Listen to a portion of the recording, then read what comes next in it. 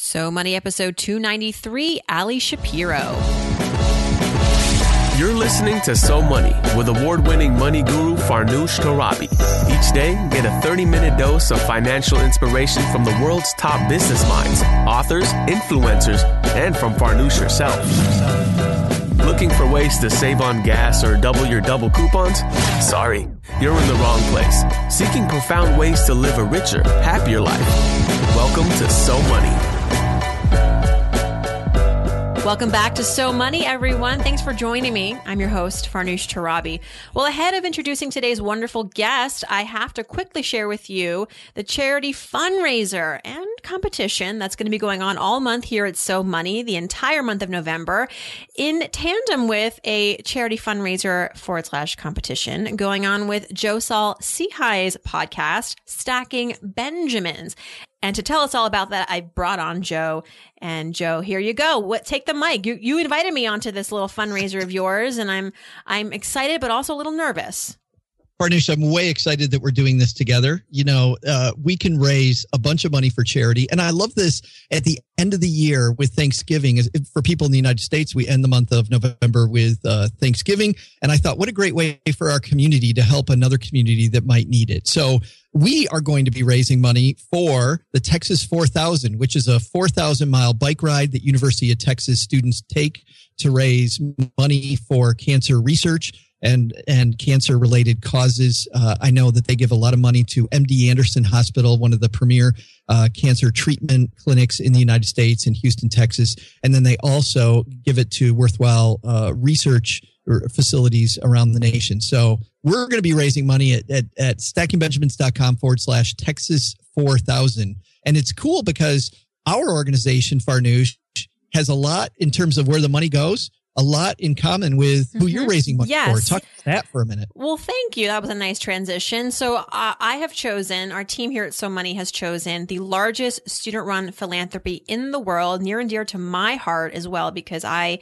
was a part of this when I was in college. It's the Penn State IFC Pan-Hellenic Dance Marathon. It's affectionately known as THON, and it's a year-long effort to raise money and awareness for the fight against pediatric cancer. It's raised over $125 million for the Four Diamonds Fund at Penn State Hershey Children's Hospital. And next year's Thon 2016 is what we are fundraising for now. And that will be taking place February 19th through the 21st. It's a 46-hour dance marathon. I did it and I survived. It was life altering, but of course it's for an amazing, tremendous and important cause. Thon.org / So Money. Thon.org / So Money is where you can go to contribute. I know it's high season for canning, and this is a way to join in on the fun. Anything you can do, know that it will be well spent. Over 95% of funds go to the families. That's so great. And the rider that we're riding for,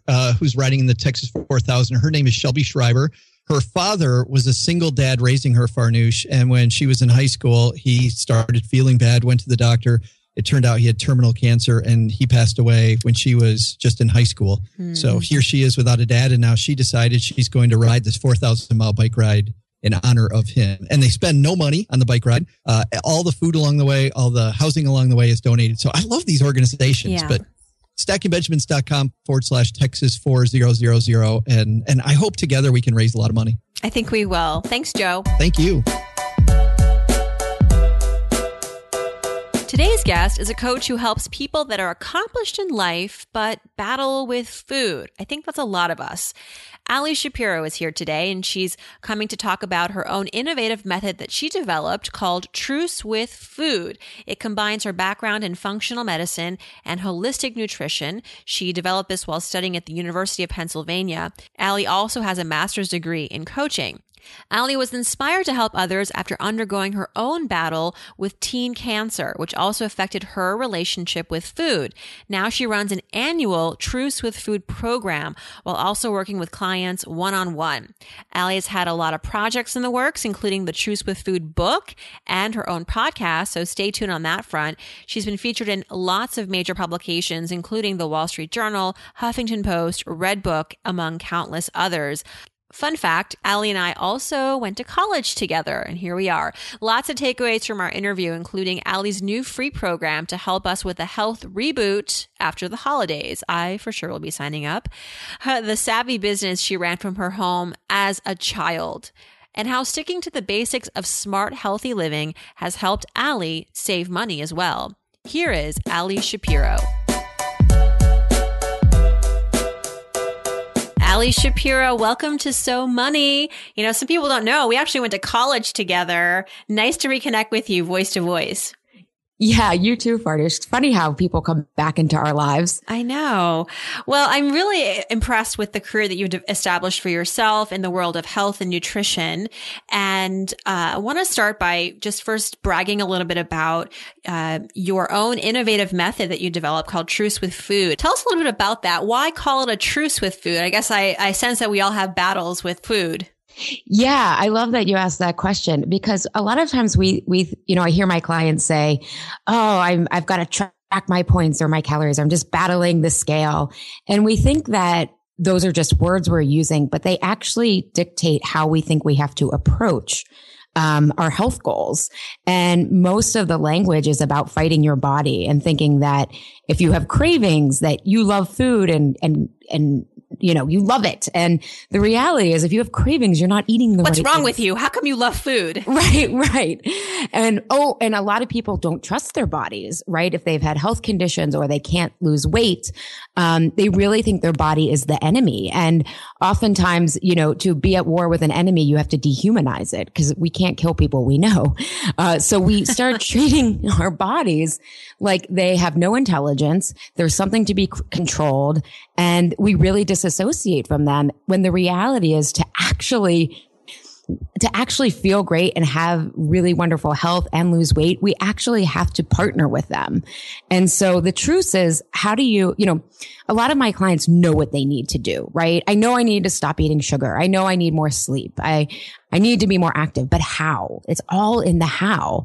And so that's what a truce with food is really about. How do you actually learn what foods work best for you? And then how do you not stress eat? And how do you maintain your health as a priority amongst 1,000 other competing commitments? And I would imagine it starts with changing some of that language and the stories that we tell ourselves around why certain things aren't working for us. And maybe it's even starting to appreciate food as opposed to feeling like it's the enemy. Totally. I always want my clients, they're like, "I love food." And I'm like, "No, I want you to love it in a healthy way, not a codependent way." Right. Well, tell us, you have something really appropriate to offer people this month, which is that, with the holidays coming around, Thanksgiving, and then the holidays in December, everybody tends to eat more than they were expecting or planning. You have something for us. Tell us about it. Yeah. So, arriving at a truce with food takes some time. So I always tell my clients, come to me when they're done with magical thinking, but they want magic. And so one of the ways to get out of this all or nothing mentality is practicing moderation amongst times that tend to be really overindulgent. And moderation is a lot easier than people think it is once they really understand how to eat, what people commonly refer to as clean eating. So I created a 3-day plan just so that people can reset periodically from this time that has now started from Halloween through the new year, so that they stop that. You hit this point if you feel gross, and then there's a no turning back. And then the pressure to get back on track after New Year's builds and builds and builds. And it detracts from the enjoyment of the holidays. So it's a 3-day reset of totally quick and easy recipes. I am not someone who cooks. I assemble. And so I'm spilling all of my secret recipes that I use when I'm on the go, when I'm busy, and you'll feel really full and you won't have cravings, and you'll get a chance to avoid that gross feeling tipping into the hell with it or the F it, as some of my clients say. I mean, the way I think, it's so true. It's so psychological. You're like, well, I already overrated Thanksgiving. Christmas is only 3 more weeks or 4 more weeks. So what's the point of trying to lose the weight now when I'm just going to do it all over again in a few weeks? And I like what you said about, I don't cook, I assemble. That's totally my life. Yeah. And there's on the go options, so that even if, that are what I would call instant options, so that you can, and it'll include a shopping list. So you just take the list and go.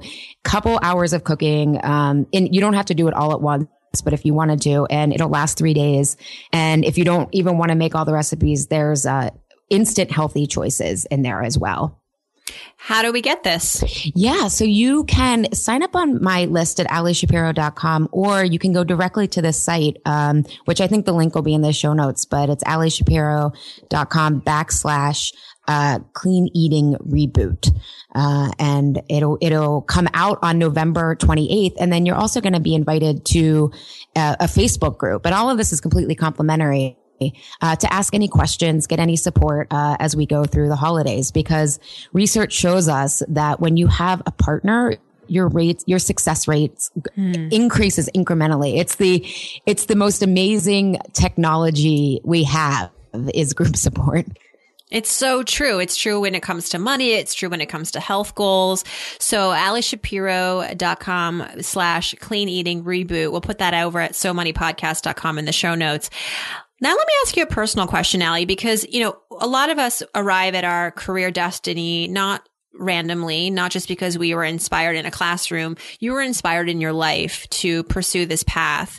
Take us back to when you were not having a truce with food, when you were battling. What self-discoveries did you make that now play out big time in what you teach others? Yeah, this career definitely found me. I mean, it didn't exist when we were in college. I think it was about probably 12 or 13 years ago at this point. I was living in Philadelphia, and I thought I was eating healthy, and I was still gaining weight, even though I was overeating at times. And I went to my doctor hoping that I had a thyroid issue, which looking back, thank God I didn't. But, it's like, oh, maybe something's wrong with my thyroid. And while I was waiting for the doctor, I basically grabbed my health files, which I had never done before. Even though they're your files, they feel like, oh, I can't look at them. At least I used to think that. And as I opened up the file, I just started looking back at my entire health history that was written there. And, I really struggled with asthma as a kid, had been hospitalized for it. Then when I was 13, I was diagnosed with cancer. And so all the chemotherapy and radiation that I went through was there. And then I really struggled with acne and allergies, the Claritin D, all the antibiotics I tried, Accutane that I tried, and then the depression that I was struggling with in college. And then my first job out of college was a corporate job that was super stressful, traveling all over the world, exciting but stressful. And my health had taken a really big hit, and I was diagnosed with irritable bowel syndrome. And I had this realization that, wow, I don't have cancer, but I am not healthy. And I had defined being healthy as not having cancer, which is a very narrow definition, right? And my doctor came in, said my thyroid was fine, and she gave me a recipe that I still remember. It was like salmon patties, and she told me to sprinkle Splenda on top of it. And having had cancer, I had done a ton of research. It's disgusting. I know. Yeah. Not to mention the fact that it's disgusting, but I was just shocked because I was recommended, I had just moved to Philly, that she was one of the best doctors. And because I had done so much research about the carcinogenic foods, once you have cancer, you become pretty vigilant. In some ways you do. And she gave me this, and I was like, I knew that artificial sweeteners in independent research had been linked to, potentially carcinogenic. And again, not one thing causes cancer, but I just walked out of there and I was like, wow, I am not going to get answers here. And I realized that I kept having these diagnoses and never really experiencing something where I wasn't trying on a medication or something. And it was really like a dark night of the soul. And I always tell my clients, it was like, I realized I had to give up dieting. And I thought that was resignation. I was like, oh, you always hear accept yourself.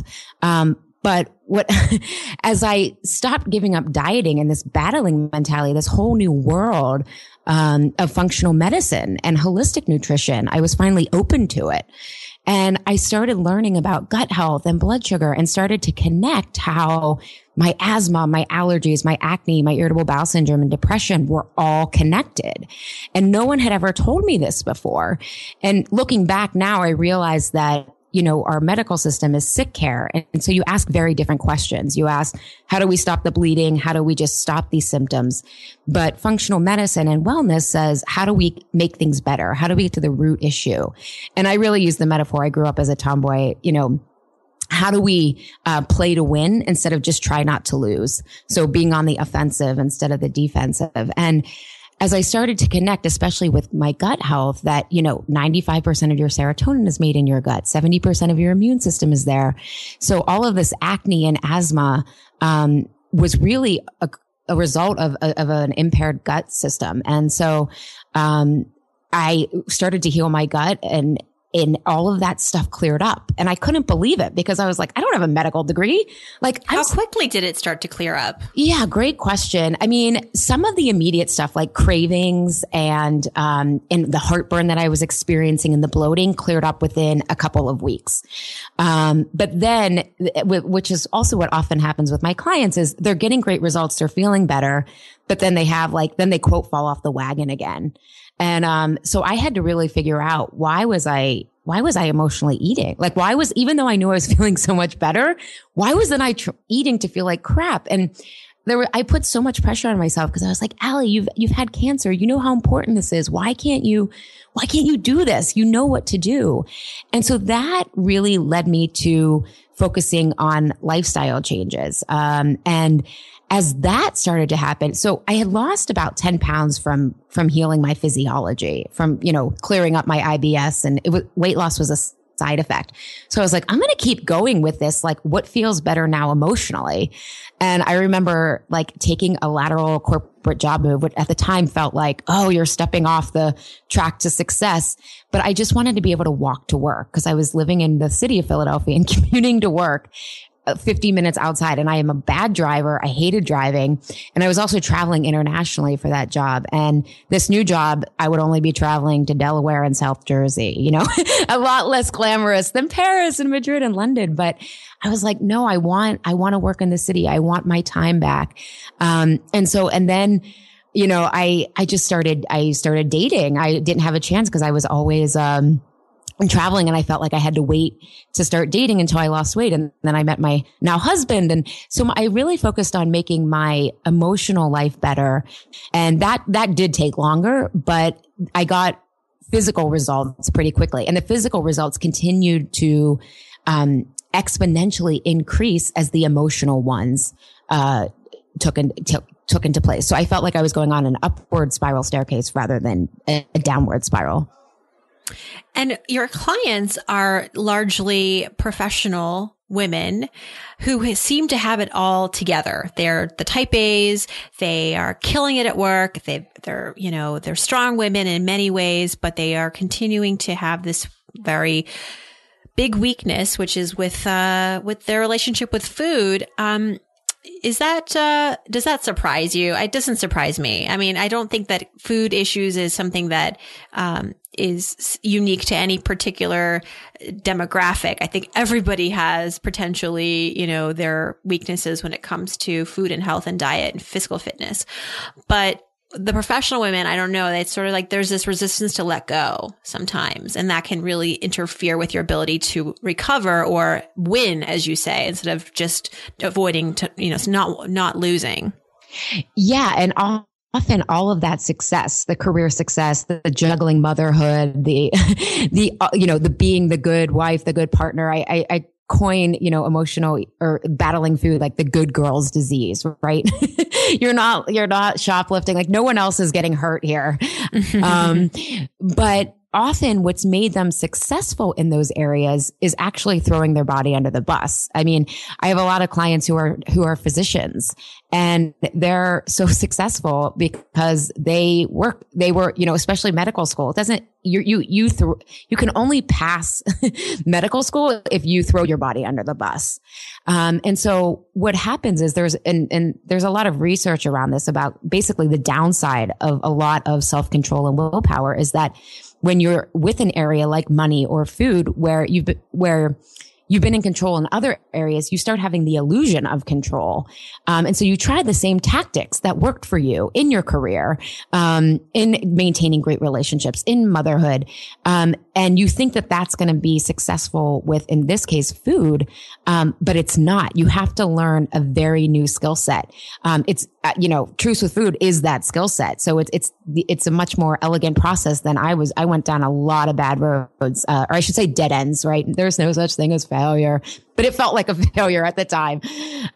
So yeah, a lot of what's made people, my clients successful elsewhere in their life is sabotaging them with their health. But the great thing is it doesn't have to be an either or. When you can get to those core stories, you start to be able to have it all in a way, but what having it all means definitely changes.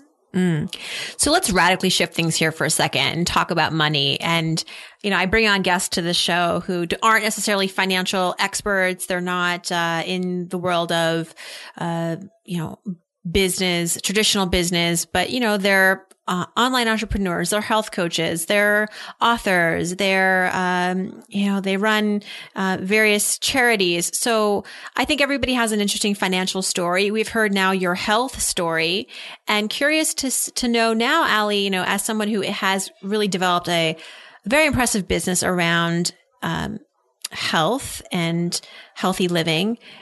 What is your money mantra? Do you have one? Yeah. Well, simplicity in life makes my money much more easier to be on top of. So visualize that for me. So you're saying that you try to keep your life outside of money very simple. How? And how does that ultimately mean that your money situation is simple? Yeah. So, I should backtrack, because when you're running a business, you definitely have to have, a more complex understanding of money coming in, coming out, because how you categorize things changes. But so for example, with health, right? And I heard, I just listened to your interview with Tara Gentile, which was great. And she was talking about not doing the next big thing, right? In social media for your business, right? Like know what works for you. And in health, there are always these trends that are coming. Superfoods, the big thing, right? Superfoods, Soul Cycle, all these really trendy things. And all those things can be helpful. But at its core, health is about getting 8 hours of sleep, drinking water, eating mostly a plant-based diet. You don't need to be spending $30 on superfoods. You don't need to be going on $400 detoxes. And so when you really understand that, a lot of what you think you need to purchase doesn't even happen. Like it doesn't need to happen. So you're saving a lot of money when you're just, I'm writing that down, 8 hours of sleep, water, and a plant-based diet. Yeah. And you can probably shave 10% off your spending money. Yeah.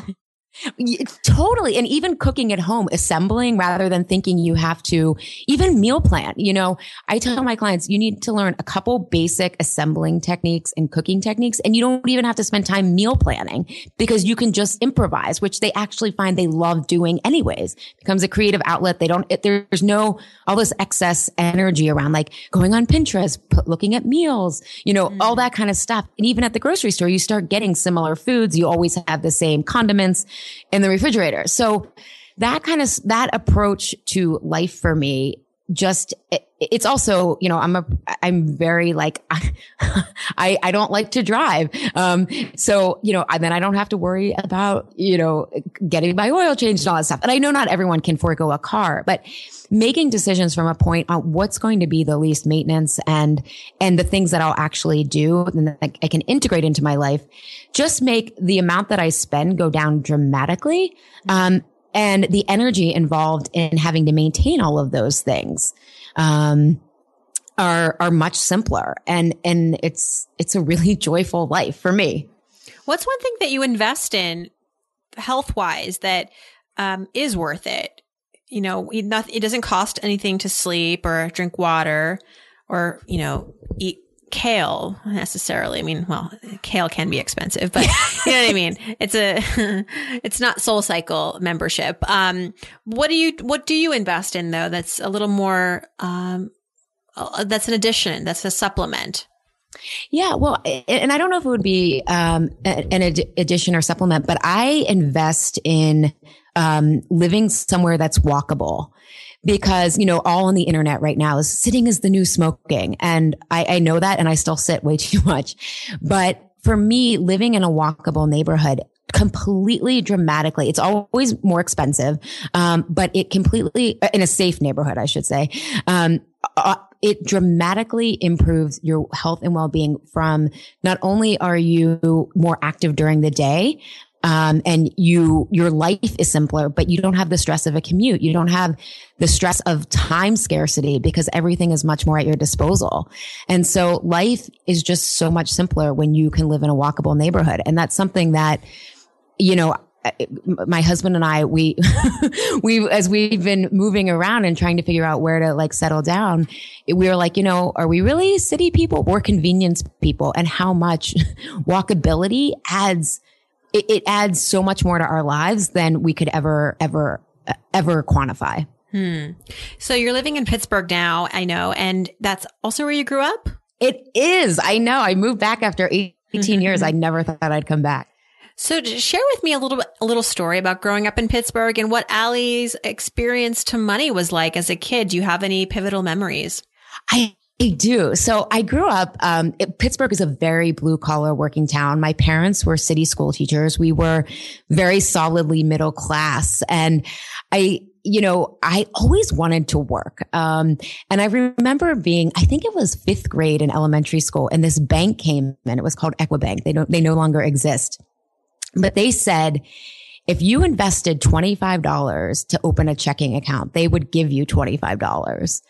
And this was like, what? You don't have to work for the money? Like you can just get it? And so I had first communion money, and I went and opened up a checking account when I was in 5th grade, and I doubled my money, right? Pretty instantly.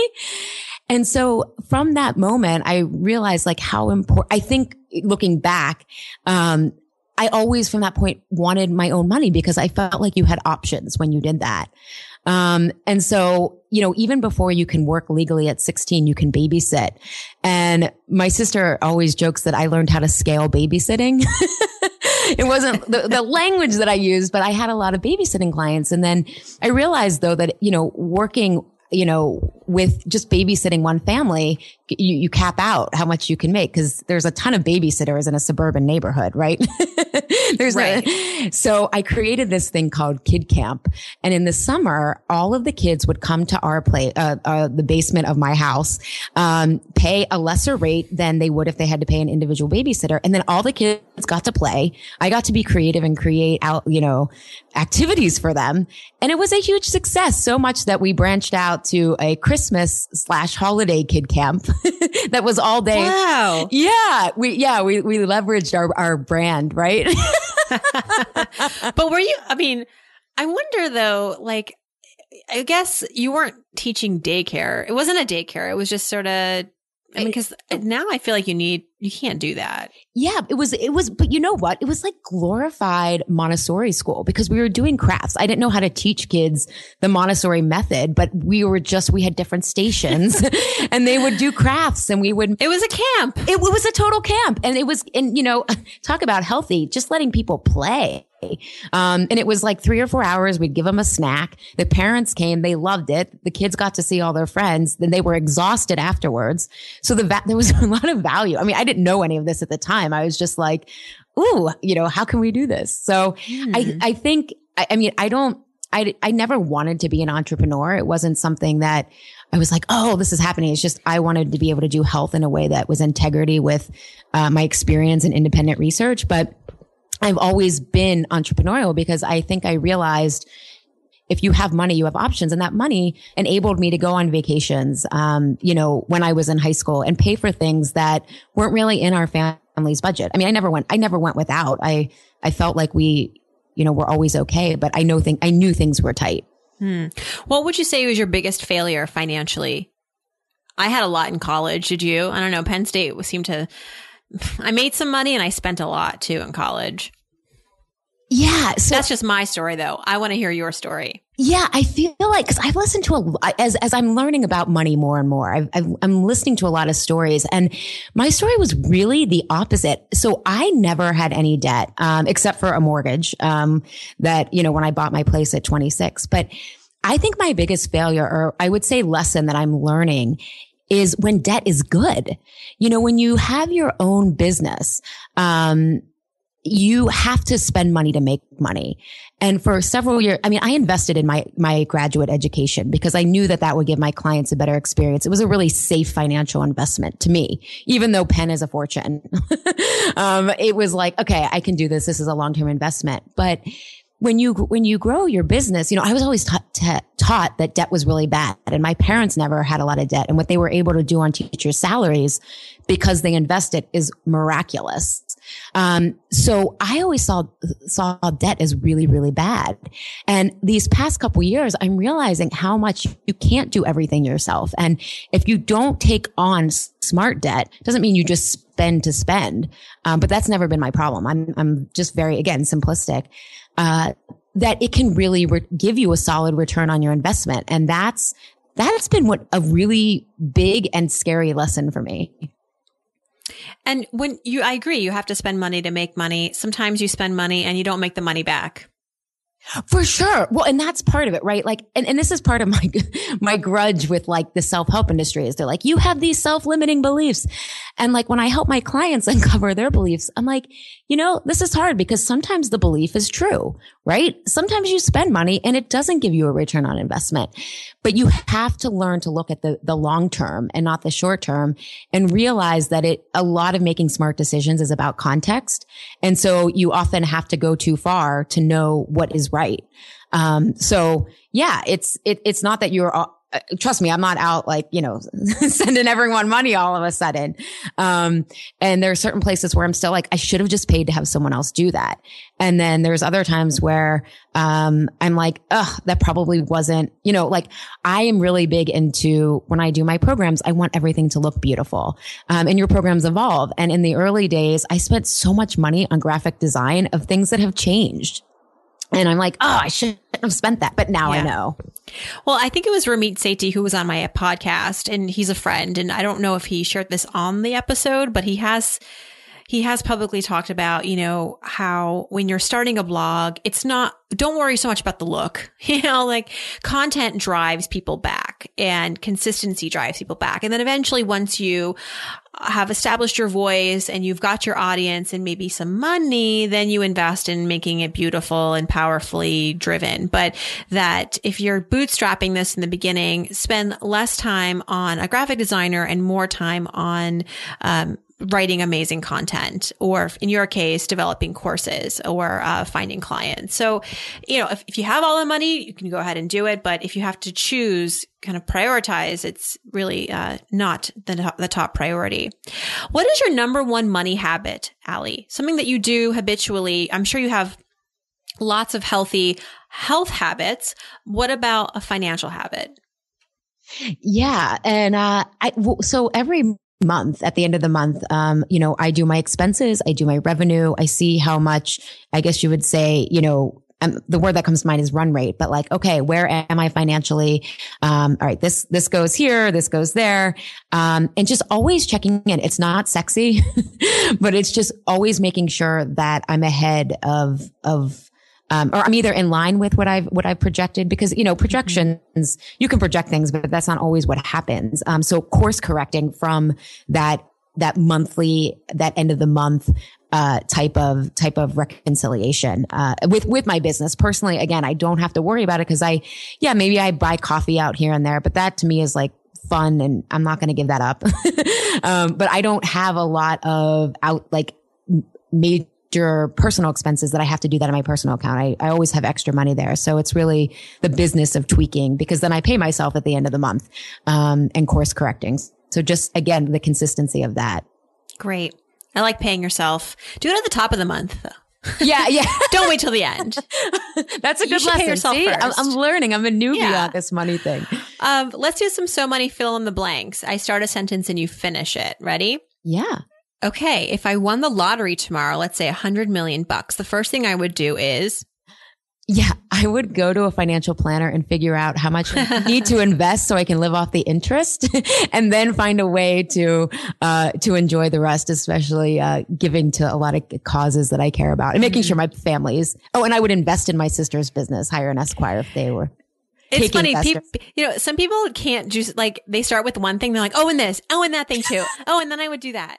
Oh, and then the charity. It's funny. I mean, it's $100 million is a lot. So I guess I should ask, what are the first 6 things you would do? Yeah. Especially you interview a lot of entrepreneurs. We have shiny object syndrome. Come on. Well, speaking of, one thing that I spend my money on that makes my life easier or better is. Yeah, I would say it's living in a walking neighborhood. It's more, we're renting right now.